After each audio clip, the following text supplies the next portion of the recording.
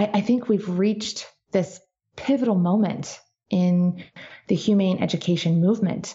We really have the opportunity collectively to breathe some new life into the field. This is Defender Radio.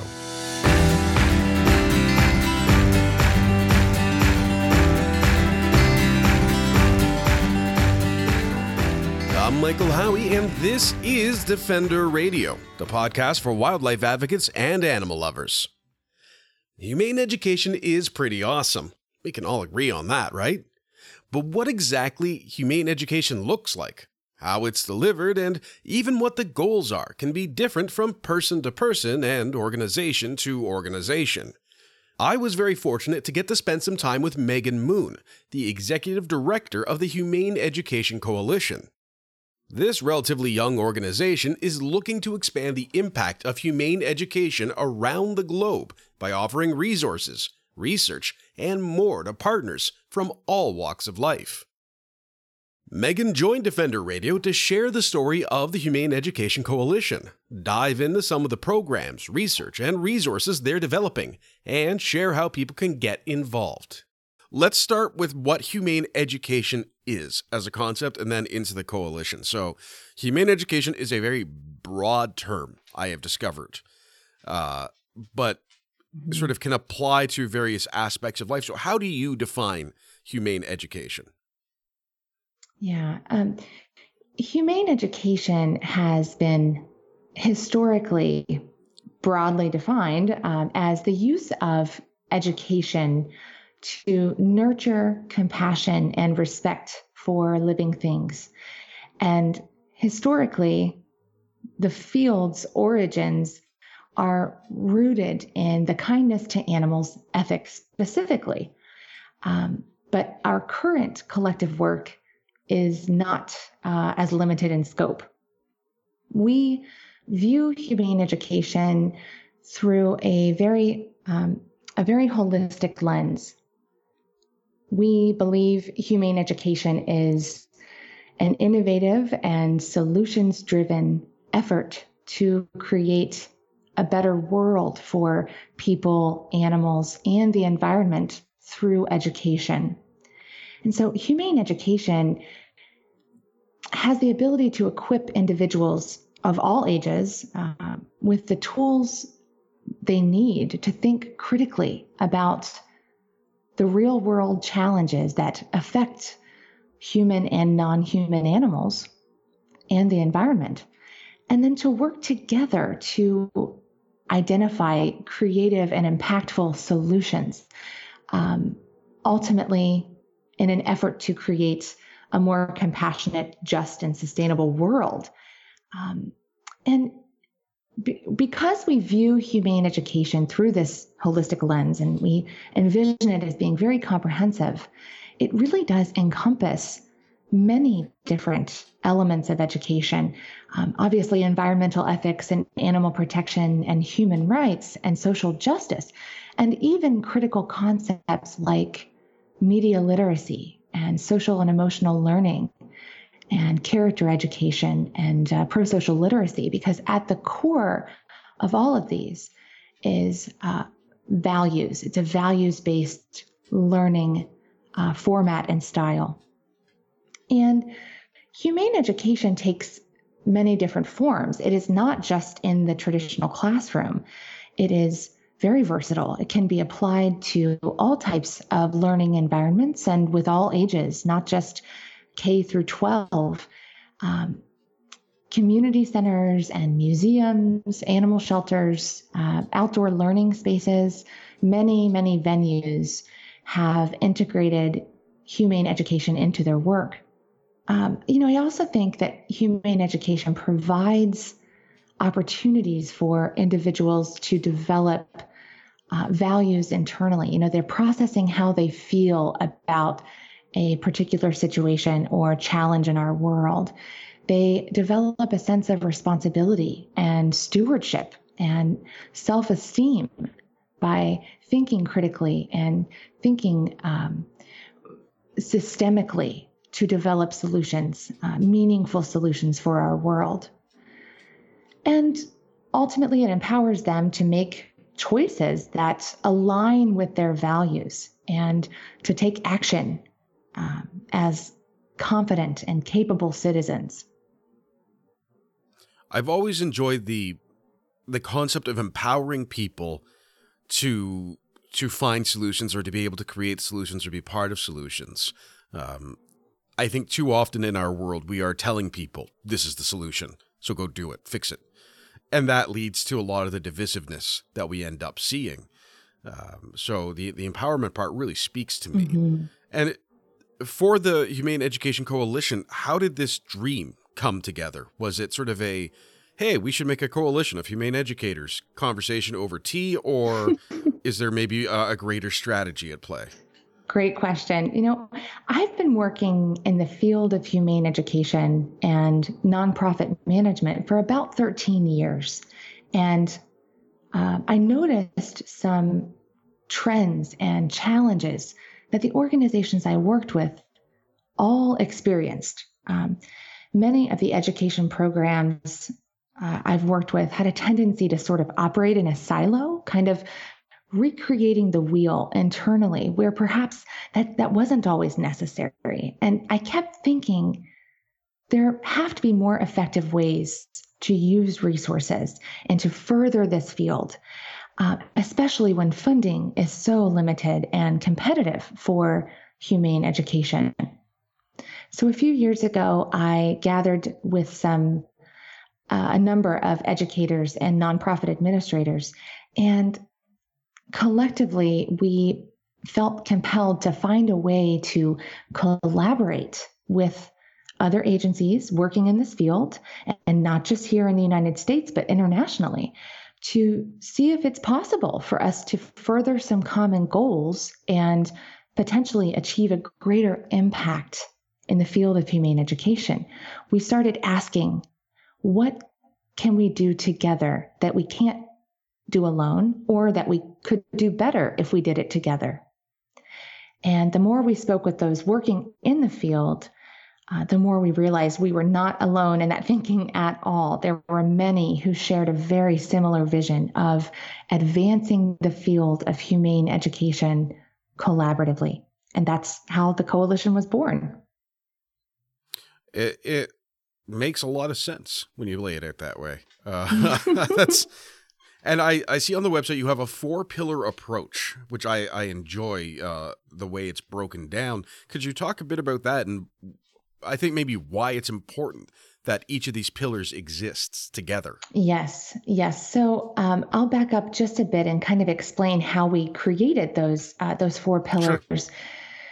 The coalition is, we consider ourselves to be an international alliance for collective impact. And we collaborate with education partner organizations around the world who work in human rights and environmental ethics and animal protection to achieve some common goals and ultimately support their work. We, early in our inception, we chose to develop an extensive feasibility assessment to help us better understand the needs of prospective partner agencies around the world. What are the challenges and barriers they have experienced in their work? What do they see as the future of humane education? And ultimately, do they see value in a global collective impact effort to advance the field? And we received a lot of feedback. Over the course of 7 months, we contacted 175 organizations working in 31 different countries. And we collected information from surveys, focus groups, and interviews, and synthesized that data and extracted some trends. And what we found was that the feedback is really consistent with our own experiences in the field. First and foremost, there is a lack of research that supports humane education and its efficacy. And that is particularly true with things like longitudinal studies that evaluate attitude and behavior changes. Those of us working in the field can say well, we know this works. We see it on a daily basis, we experience it, but without solid research to support our field, we struggle with building credibility. There are also funding challenges, and some organizations struggle with getting into their schools or building relationships within their communities. There's honestly a lack of professional development opportunities in the field. We have a few, but we could certainly use additional support there. And many of the organizations we spoke with around the world work in rural and remote communities, so they have very few networking opportunities, and they don't know where to go to access valuable resources and teaching tools. And they're doing all of this on a shoestring budget. So after collecting all of this information and learning more about the challenges the organizations are facing, we decided to develop our programs and initiatives internally in response to the needs that we identified. So there is a 4-pillar approach, and within the 4 pillars kind of capture all that we aim to achieve through our programming. The first one is collaborate, developing a partner network of agencies around the world, and then collaborating with them to achieve some groundbreaking initiatives that will support their work. And we're well on our way here. We have 79 partner organizations in 22 countries currently as part of the coalition. Yeah, and it's growing rapidly, which is wonderful. Those initiatives that we work on together include research, policy, and accessibility. So with accessibility, how do we make humane education more accessible to a worldwide audience? So we offer a resource toolkit on our website that has more than 330 resources in all areas and aspects of humane education. And that's been a really valuable tool so far for the field.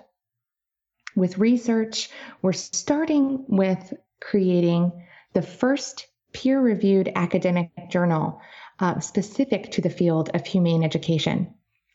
This journal is called the International Journal of Humane Education, and it will be an open access journal that we host on our website. And we believe it will serve as a vehicle for developing the theory and practice of humane education as an academic field. And then additionally, with our policy initiative, we want to see humane education infused in schools. And so we're working on policy enforcement and accountability measures here in the United States with the potential to introduce it in other countries down the road, but focusing currently on states with existing policies that incorporate humane education into school standards. There are currently 18 states with some type of policy that mandates elements of humane education to be taught in schools. And from what we gathered during our feasibility assessment, compliance with these mandates may be very inconsistent from state to state. So we want to help really build a comprehensive humane education policy that encourages educators and administrators to incorporate humane education into schooling. And then, so for that was number 1, collaborate. Pillar 2 is educate. These are some of our programs that we offer to partner organizations. We want to be able to provide professional development and educational opportunities to support our field. We do have some great we do have some great professional development opportunities within our field. And so what we offer is supplemental. We're starting with a virtual speaker series called the Humane Summit. And this will be held entirely online. There's no mandatory fee to attend. And we certainly think we will have quite a large turnout to our very first summit, which will be held on February 5th through the 7th of 2019. It is an opportunity for individuals and experts to convene in an online platform. There'll be an expert panel and lots of facilitated discussions and plenty of speakers sharing their wisdom and experience with a very large network of educators and practitioners. For the third pillar, empower, we want to provide grant funding and consulting to assist our partners with developing humane education programs. So the grants are called Bloom grants, and they are around $1,000 each. And at this point, we are prioritizing that the funding be used to help build our body of research in the field. So we're focusing on the development of assessment tools and evaluative metrics to help us gather the results we need to and not only ensure that humane education is effective, but share its efficacy with a very wide audience, particularly policymakers and funders who are interested in determining how effective humane education is. With consulting, we've got some great consulting partners involved in the coalition who offer their time at no cost to all of our partners. Many of our partners are just getting started with humane education. They're building their first program. They want to know, how do I make this self-sustaining? How do I build relationships with educators in my region to share my humane education program? Where do I go to recruit volunteers? How can I secure funding for my program? And so we want to be able to provide that support in as much as possible to our partners. Our fourth pillar is inspire. We want to recognize distinguished contributors to the field of humane education with excellence awards and accreditation. So our Excellence Awards, we're actually in the process of accepting nominations now for organizations that have made a significant contribution to the field of humane education. Each year, we will give one award away, and anyone can make a nomination for the Excellence Award on our website. The deadline for Excellence Award nominations is August 1st. And we're really excited about the response we've received so far. Many great organizations have been nominated for the award. With accreditation, we're developing some best practices or guidelines for excellence in the field of humane education holistically, with the goal of creating an accreditation program that will build credibility for partner agencies. You know, when you think about it, most professions these days have some type of accreditation opportunity, and that's especially true in education. We think it's time for, as we work to professionalize our field, for humane education to have an accreditation program as well. Organizations will be able to use the best practices and guidelines we put forward for their own use, as well as part of the accreditation application process. And this overall is going to raise the bar of distinction in the field of humane education and help organizations around the world improve their practices so we can ensure what we're teaching is most effective for the learners. It seems like you have a very well-rounded, robust program here. And just looking through, I mean, you've got, when I look at your advisors for the journal and for your board, I see names I recognize who are experts in their field that some of them I've worked with in the past. And you've got sort of a great starting point, too, on a lot of resources, which is always the hard part for people, I think, is sort of like, yeah, I've got this great idea. Now what? So even being able to see sort of here's some other things you can do or how you can interact with it. I guess sort of the follow-up is people who want to get involved with this. What can they expect? What do they need to do? And how does it sort of then benefit other nonprofits or people in the field of humane education? Mm-hmm. So we do have a growing leadership team of board members and advisors. We now have over 50 individuals engaged in those roles. So individuals can join the coalition in one of those capacities to help us develop and implement our many initiatives and programs to benefit the field overall. Organizations that are interested in joining the coalition simply need to get in touch. Once I have received an email from an organization who has expressed interest in getting involved, they'll go through an interviewing process. We'll talk a little bit about their goals and what they would like to what they would like to receive from their partnership with the coalition and how we can support them. And from there, they'll be invited to join the coalition, and we'll get them involved in a number of different ways and taking advantage of some of the benefits of partnership right away.